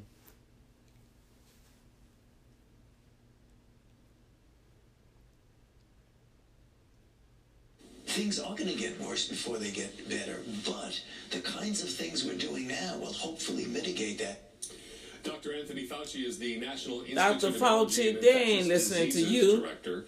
He appeared on Fox News Sunday this morning as the coronavirus continues to spread. He says with stringent mitigation and containment, the United States will be able to prevent itself from getting to where Italy is now, which is a complete lockdown for the entire country. Meantime, Treasury Secretary Steve Mnuchin was also on Fox News Sunday talking about the implications the coronavirus has for the economy. If the medical professionals are correct and we're doing all the things, I expect we'll have a big rebound later in the year. So this isn't like the financial crisis, as I've said. This will have an end to it as we confront. This man was so nervous, y'all. Economists say the likelihood and severity of a recession depends on the government's ability to ensure workers and businesses can outlast quarantines and lockdowns while effectively testing, tracking, and preventing the virus from spreading. President Trump declared today a National Day of Prayer and joined others across the nation in watching services online. But as Fox 26 reporter Chelsea Edwards shows us, some Houstonians still chose to go to church. It's an unusual picture of Lakewood Church on Sunday morning. No lines, no traffic.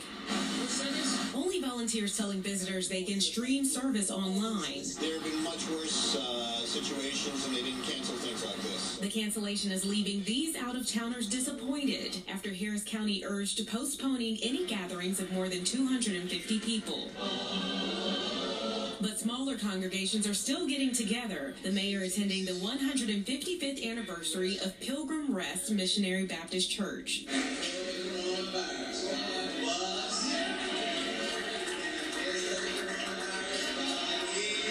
There are fewer in the pews, and in between worshipers, plenty of room for the Lord. For the time being, we're not shaking hands. We are trying to be as safe as we possibly can be. Although many churches are offering services online, that hasn't stopped many from coming to pray in person. So are they choosing faith over fact, or can they go hand in hand?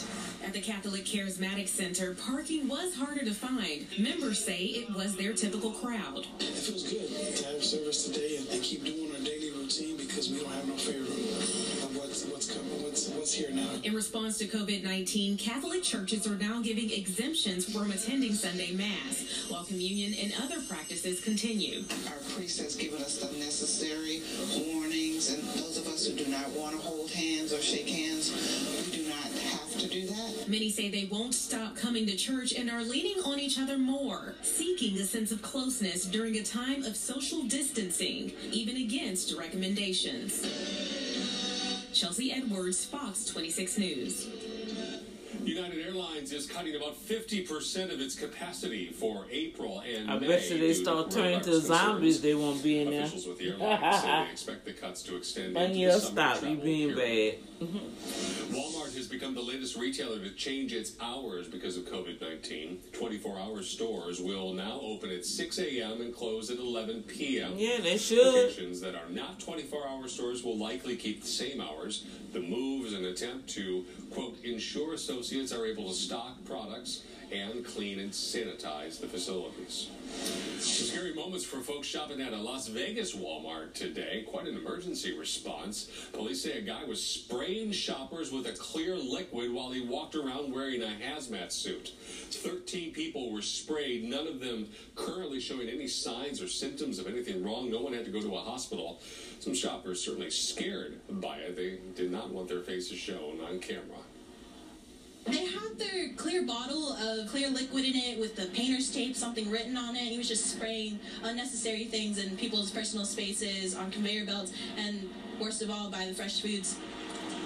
Someone was able to follow the guy out of the store and get his license plate number, which police used to track him down. They have not said what charges he might face. Customs officials at LAX seized a stash of fake coronavirus test kits. They found the bags Thursday. They were filled with a white liquid labeled COVID-19 test kits. It's believed the fakes came from China before the government there was able to shut such operations down. Starbucks is taking precautionary measures to mitigate the spread of the virus and the pandemic. The coffee chain announced today it is implementing a to-go model to ensure social distancing in its stores across the U.S. and Canada.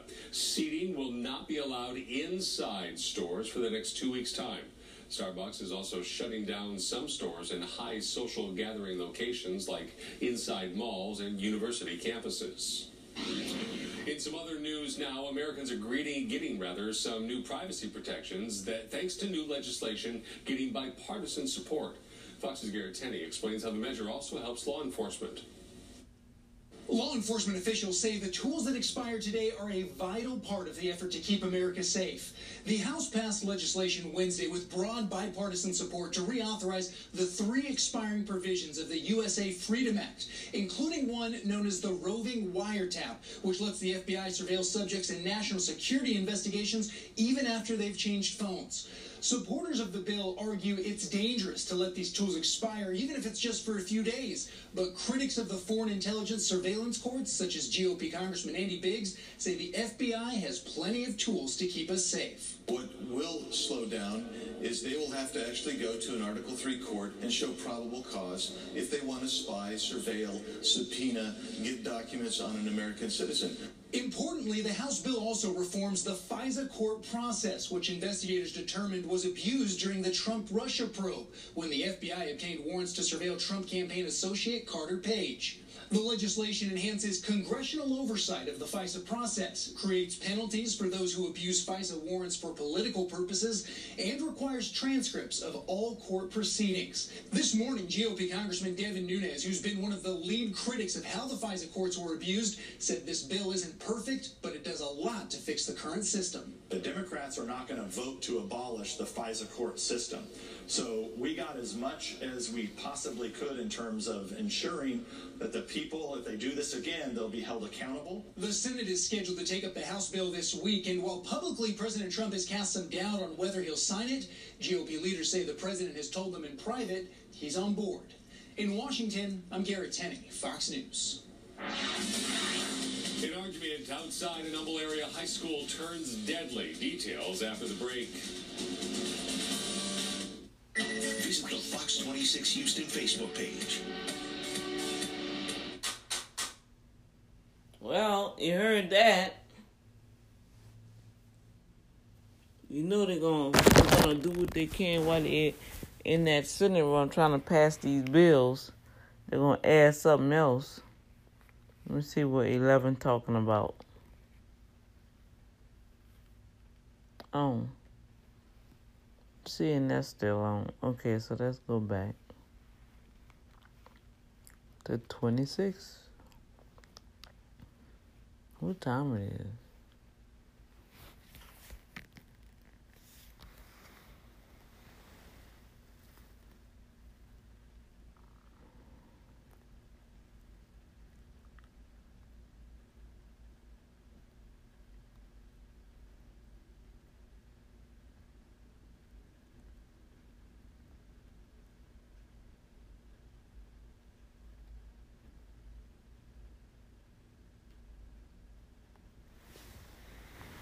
Ooh. And then that tea works fast, man. I feel my stomach whirling.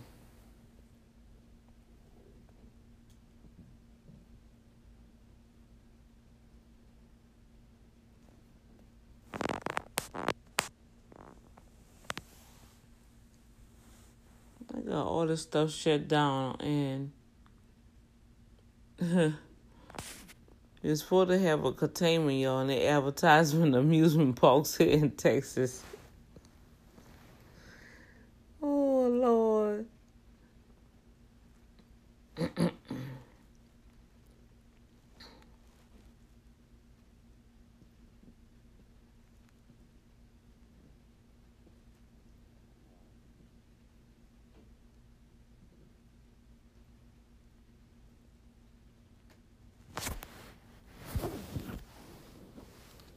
That's what I want right there. Own vehicles at Sewell Cadillac or SewellCadillac.com. Ooh, that hot dog look good. Yum. Chili. Chili dog yum. Hormel chili. Pour on. Up to the minute COVID-19 updates. From breaking developments to helpful safety tips. An updated list of cancellations and closures as this major health story continues to unfold. Count on your information station to keep you safe and informed. Fox 26, your station for health. Got hail damage? Call me at 833-7-RIGHTS. That's 833-7-RIGHTS. On to some other local headlines now. A teen was shot and killed outside an Humble Area High School. Happened this morning just before 11. What? Investigators say there was a group of young people playing on the football field outside of Tascasita High School. There was a fight. Someone grabbed a gun. One of the teens was shot. He was taken to a hospital in critical condition where he later died. The investigation is ongoing. Houston police are looking for a killer after a man was shot to death at a party overnight. Detectives say the man got into an argument with someone in the backyard of the home on the 11,000 block of Cold Spring Drive. That's in West Houston. Responding paramedics performed CPR on the man, but he died at the scene. No one is in custody at the time. Senator Bernie Sanders and former Vice President Joe Biden face off in the last debate before the next round of primaries on Tuesday. I'm Alan Rivera with that story coming up. Nothing says spring like a brand new family. Get big savings on all of our new family members at the Hyundai Spring Sales Event going on now. Get up to $1,250 in total savings or 0% APR plus $500 on a new Santa Fe. Visit buyhyundai.com today. Sweetheart, do my forearms look bigger? They look the same. I've been spinning faster recently. I think they're getting bigger. Feel them. Yeah, they kind of feel bigger. Yeah, cool. Sorry. Switch to Progressive and you can save hundreds. You know, like the sign says.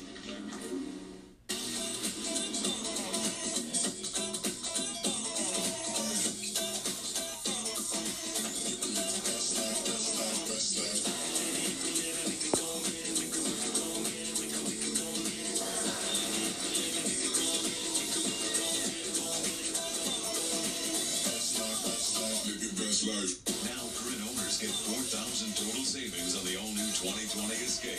Only at your best in Texas Ford dealer.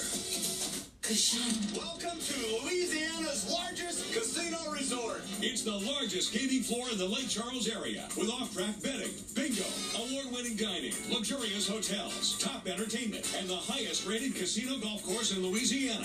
It's Louisiana's largest casino resort and Louisiana's best bet.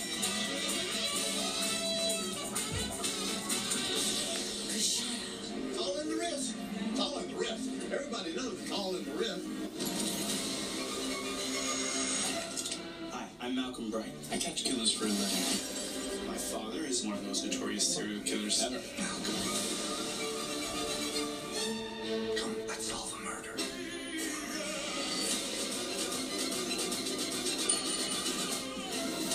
Father and son solving crime. It's genius. Monday night at 8 on Fox 26.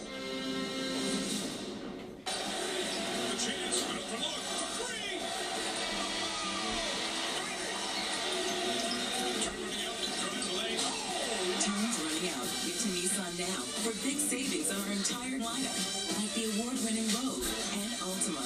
It's car buying season. Hurry to Nissan, official partner of the I sell cars. How you gonna buy all that and they shutting everything down? Definitively how long anything takes here. But it's jarring to hear the president or anybody say, it's not about politics. This is going to be a couple of weeks and then we'll see. Maybe July, and then hear about a plan for 18 months. What can you tell the American people? Well, all of that is not incompatible with each of the things that was said. As I've told you before, Chris, when you have an outbreak like this, if you look historically and what has happened more recently in China, and in South Korea, and now it's going on in a very dramatic way in Europe. You have the outbreak goes like this, and then it spares up like this, and then after a while it goes down. If it's left to its own devices, you'll get the maximum peak, a lot of suffering, a lot of illness, a lot of death. What our responsibility is, and what we are doing very, very vigorously right now, is to put into play the kinds of things that would blunt that curve. I've said that many, many times. Right.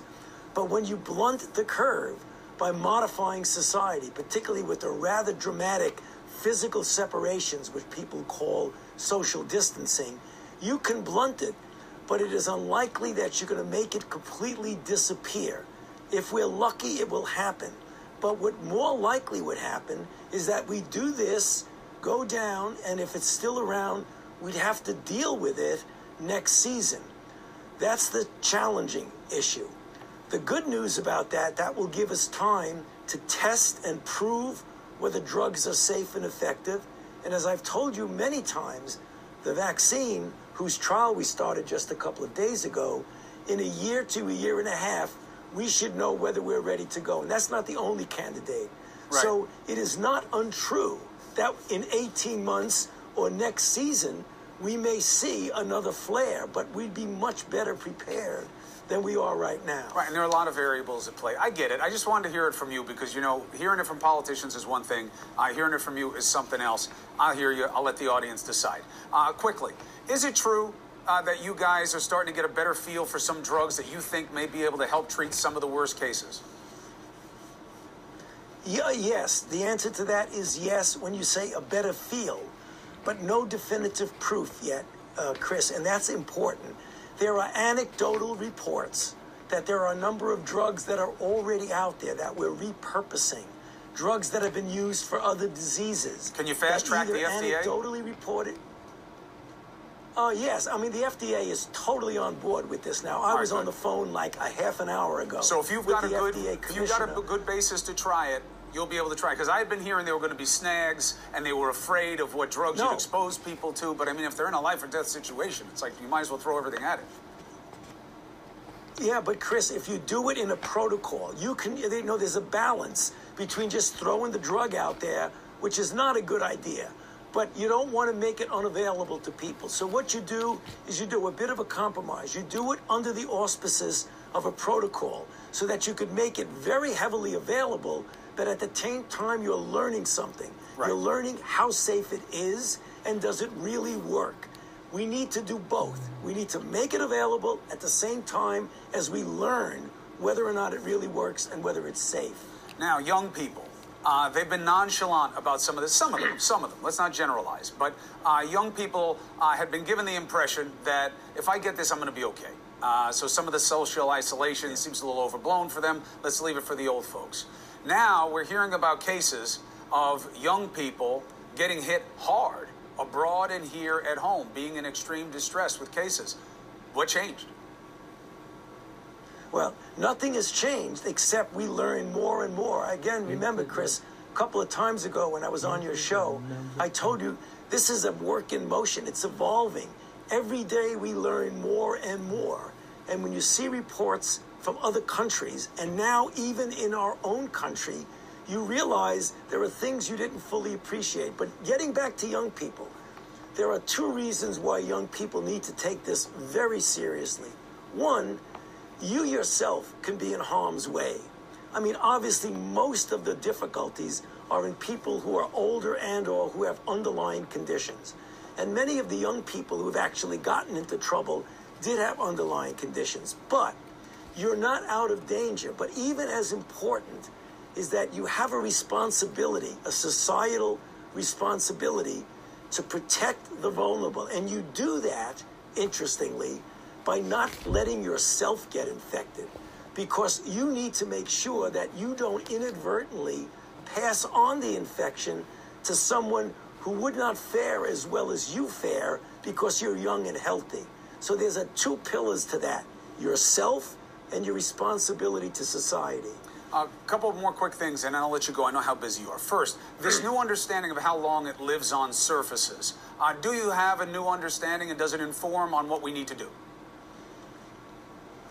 Yes, I mean, a study from my own group at my institute was done to show that if you do different surfaces and you look at the titer or the level of virus that's viable, that's culturable, that's dangerous, over a period of time, depending on the surface, it can be anywhere from a few hours to, in some places, even a day or so. Now, that day or so may actually be so low it's not going to hurt you, but you don't want to take any chances, which is the reason why you want to make sure that you do clean off surfaces that are commonly used. But more important than all of that, I've said it many times, Chris, make sure you wash your hands as often as you possibly can. Absolutely, we got it. Happy birthday 2 times in a row, soap and water, dry them off, I got it.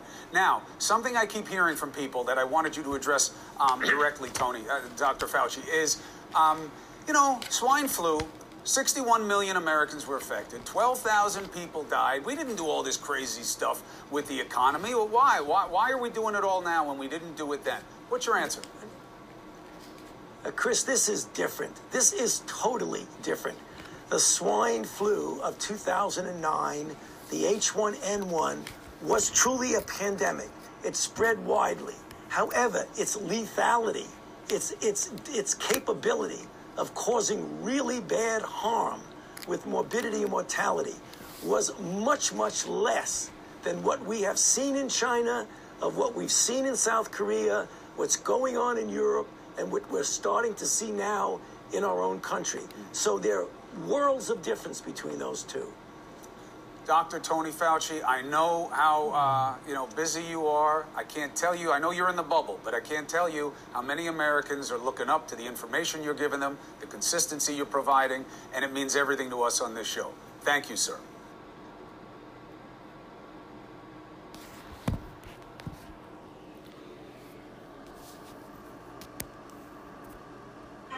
This Sunday, coronavirus pandemic. I am officially declaring a national emergency. President Trump's announcement coming as cases soar. We feel that we could have up to 100,000 people right now who are carrying around the coronavirus. This is going to be everywhere. And experts warn we're not ready for the millions who may become infected. The system is not really geared to what we need right now. It is a failing. I mean, let's admit it. The president testing negative for the virus, hopeful the crisis will quickly pass. Some of the doctors say it will wash through, it will flow through. My guest this morning, Dr. Anthony Fauci, head of the National Institute of Allergy and Infectious Diseases, where there appears to have been some containment. Why do health experts seem so much more alarmed than the federal government does? When will we have enough test kits to know how widespread the virus is? Will the healthcare system be able to handle the coming surge in cases? And ultimately, are we doing enough right now to stop the epidemic? We do know this. Life in America is changing, at least for the time being. And sadly, things are likely to get worse before they get better.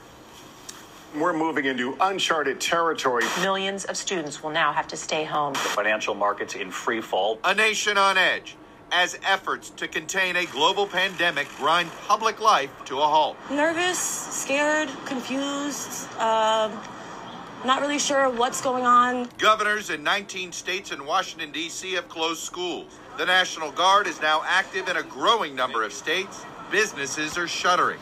Last night, airports from Chicago to Dallas to New York jammed with Americans trying to come home. I have just enacted an executive order to activate the National Guard. A state disaster for all counties in the state of Texas. We will close all K-12 schools. On Friday, the president declared a national emergency. A national emergency. Two very big words. The action I am taking will open up access to up to $50 billion. And the House passed an emergency relief package. The legislation includes 2 weeks of paid sick leave and up to 3 months of paid family and medical leave for many Americans, as well as food aid, enhanced unemployment benefits, and free testing regardless of insurance coverage. The 3 most important parts of this bill are testing, testing, testing. Still, despite weeks of promises on testing. On the subject of testing, we've been making steady progress. The production and shipping of tests that we've talked about all week is completely on schedule. Anybody that needs a test gets a test. The Atlantic's COVID tracking project reports that fewer than 25,000 tests have been conducted nationwide. NBC has confirmed about 3,000 reported cases, but testing data is very difficult to collect. People should not say, if you want a test, go get a test right now. We have a serious deficiency in being prepared for testing. Do you take responsibility for that? Yeah, no, I don't take responsibility at all. Because of the limits on testing, the actual number of cases is likely much higher. Even though we've only have 5 confirmed cases, we feel that we could have up to 100,000 people in Ohio right now who are carrying around the coronavirus. And joining me now is a very familiar face these days in this crisis. It's Dr. Anthony Fauci, the head of the National Institute of Allergy and Infectious Diseases. Dr. Fauci, welcome back to Meet the Press. Good to be with you, Chuck. Let me start with the testing issue. And I started with there because I feel as if we're on repeat. Right. Every week we're told, no, we're ramping up. And every week we don't ramp up. Yeah. Why should we believe that this is the week that this is going to work? Yeah, Chuck, I think the reason is because we've really made somewhat of a sea change here. Before, I mean, obviously, early on, we weren't in the situation where we could actually get the tests out in a broad way. And I mentioned on the show last week that we need to get the private sector involved. And just a couple of days ago, we had the CEOs there who are going to be now putting it on full overdrive. So I would expect that very soon. When I say soon, I'm talking about days to a week where you're going to start to see it go up like this. Not everybody tomorrow is going to be able to get a test, but pretty soon you're going to see a major escalation of capability and implementation. I just want to point out, and this is just one example, Steve Peoples, he's a reporter for the Associated Press. He shared his experience. I'm presenting mild symptoms, headache, mild fever, mild cough. I want to get tested in North Jersey. Primary care tells me to go to ER. ER tells me to call City Health Department. Health Department tells me to go to urgent care. Urgent care tells me to go to ER. And everybody says no test. Yeah, that's right. And you're going to hear about that even a little bit. You're going to hear individual ones. But as a group, it's going to change, Chuck. It really is. Because once you get the heavy hitters from industry and private sector involved, they're going to be able to make it go. What's realistic about the spread of this virus right now? And we've had, Governor Mike DeWine, who's going to be on the show later. He goes, well, yes, we only have 26 confirmed cases, but his scientific advisors assume there's 100. There might be 100,000 people with it in Ohio. Is that a fair estimation? It is. The nature of outbreaks are that you percolate a little bit along, and then you reach what we call an exponential fade. If you look at every curve, Chuck, it does this, and then it goes way up. And Italy is an example of individual country that did not implement the massive type of containment and mitigation, and it went way up. So they're here now. They're really struggling. Our goal right now is that if you do nothing, it's going to do this. We're going to get more cases no matter what. What we need to do with containment and mitigation is to blunt that curve, because left to its own devices, it's going to do this. How do you know when this curve is blunt? And do you have any evidence that we're blunting it? Right now, well, I'm sure that we are with what we're doing, but the numbers don't tell us that yet. So what's going to happen is that if it goes like this and continues and doesn't come down, if you have a mound, you've done something, but you don't know about it until after the fact. On any given day, you can't say, oh, we've blunted the numbers, because the numbers are still going up no matter what you do. Right. It's how much up they go that is the issue. I guess the question is, are we taking these precautions that you and others have said seriously? I don't know if you've seen overnight these pictures at various airports as people scramble to come back from Europe, stuck. I mean, look at these crowds in O'Hare. You had crowds in Dallas, at Dulles, and these are people, because of this worry, they want to get back into the country from Europe, and they're being jammed together. Yeah. This is the federal government. The governor of Illinois basically said, look, we can't do anything about this. This is the federal government. What went wrong here?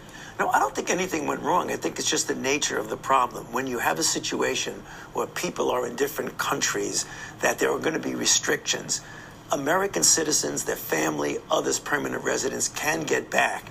They don't need to immediately get back because they think they're going to be left out. They will not, but they came. But that's what they did do. That's what they did, but they're not. They will be able to get back. When they do get back, they're going to have some enhanced screening, depending on the country. If you're in the European group, if you're now with the UK and Ireland, what you're going to have is you're going to have 2 weeks of self-imposed isolation. Italy, you've brought up Italy a few times. I want to bring up a story here in the Boston Globe where one Italian journalist shared the following remark, and it just said, many of us were too selfish to follow suggestions to change our behavior. Now we're in lockdown, and people are needlessly dying. This is St. Paddy's Day weekend. There's been plenty of bars and restaurants crowded. Is this a mistake? France just shut it down. Spain is shutting it down. I think Pennsylvania's thinking about doing this. Should the country shut down bars and restaurants? Well, you know, that's an individual question. What the country should do is absolutely, and more so proportionately, in those areas that have community spread. But as a country... Well, what areas don't have community spread right now, Dr. Fauci? You know, I mean, real obvious community spread. So the question is that you want to bring down and hunker down everywhere, even more so. I'm not saying the rest of the country's okay, don't worry about it. Everybody's got to get involved in distancing themselves socially. If you are in an area where there's clear community spread, you have to be much, much more intense about how you do that. That's where you get things like school closings. You don't want to close every school in the country, but there are areas. Why don't you? And I ask this because do you worry that if some places do a lockdown, but some don't? I think Indiana is one of every state that touches Indiana has closed schools, but Indiana hasn't, for instance. So are you risking something if not everybody is following the same guidelines? No, Chuck, you always want to be ahead of the curve. I mean, the golden rule that I say is that when you think you're doing too much, you're probably doing enough or not enough. Okay. All right, that's the thing you've got to do. You don't want to be complacent. You always want to be ahead of the curve. But it depends on how far ahead of the curve you want to be. Don't even for a second think that I'm saying we shouldn't. I like to be criticized when I say, oh, you're being too overreactive. That's good for me, right? Let me ask it this way. We've had a healthcare official say this to us, that if we could guarantee that people would get their sick leave pay, guarantee that we could basically do what FEMA does in a natural disaster, give people cash for the basics, for groceries. And would you prefer a 14-day just sort of national shutdown to slow this down? You know, I would prefer as much as we possibly could. I think we should really be overly aggressive and get criticized for overreacting. Okay, have you made this point of view known inside the administration? Yes. Is it getting pushback, or are they slowly getting there? In fairness, they listen and they generally go with what we say. So should we expect more closures? Should more Americans be prepared to be hunkering down at their house? I think Americans should be prepared that they're going to have to hunker down significantly more than we as a country are doing. That means no restaurants, no bars, things like that? Chuck, when you say no... Yeah, I hear you say no. You know, unlikely. I mean... Much more so. I mean, obviously, you're going to have people who are going to go to restaurants anyway, but for the most part, and particularly, if I can say this is particularly appropriate and relevant for people at the higher risk. The elderly and those who have underlying conditions right now should really hunker down. The final thing I want to ask you about is our hospital preparedness. The ventilator situation and the respirator situation both seem to be potentially dire if we don't flatten the curve. How concerned are you? Well, if you have a really massive increase in cases, there's no country or anybody in the world that's going to be perfectly prepared. But we have a stockpile, and we will hopefully be able to backfill and refill that stockpile. But I think people should remember, that's the reason why we want to blunt that curve. If you let the curve get up there, then the entire society is going to be hit. Should all elective surgery be postponed right now? You know, for the most part, elective surgery, keep people out of the hospitals except those who need to be in the hospitals. And if you think you have symptoms, don't go to a hospital, correct? Don't. Contact a physician, contact a healthcare provider, and get some instructions about how you can get tested. But stay home. All right. And final question is this. I want to show the picture of the briefing yesterday. Are you guys practicing enough social distancing? At the time, the president was being tested. But, I mean, you looked up here, and a lot of us were going, wait a minute. We've been told not to be in a crowd that small. Right. You know, a crowd that small, but sometimes there's business that you need to do. But I'm working on it, Chuck. I'm working on getting everybody to do this. I hope I'm successful. Elbows out, Dr. Fauci. I know these have been some long nights, some long days. Thanks for coming on and giving us more information. Always good to be with you, Chuck. In our new NBC News Wall Street Journal poll that is out this morning, we asked registered voters how much confidence they have in government leaders to handle the coronavirus outbreak. 75% say they have confidence in their state government. 72% said the same about their local government. 62% said the same about the federal government. And just 48% said they have that kind of confidence in President Trump individually. Governors, as the heads of state government, top that list. And we have two of them with us this morning, Republican Governor Mike DeWine of Ohio and Democratic Governor J.B. Pritzker of Illinois. Gentlemen, welcome to Meet the Press. As you both, I think, heard, I referred to both of you during that interview with Dr. Fauci.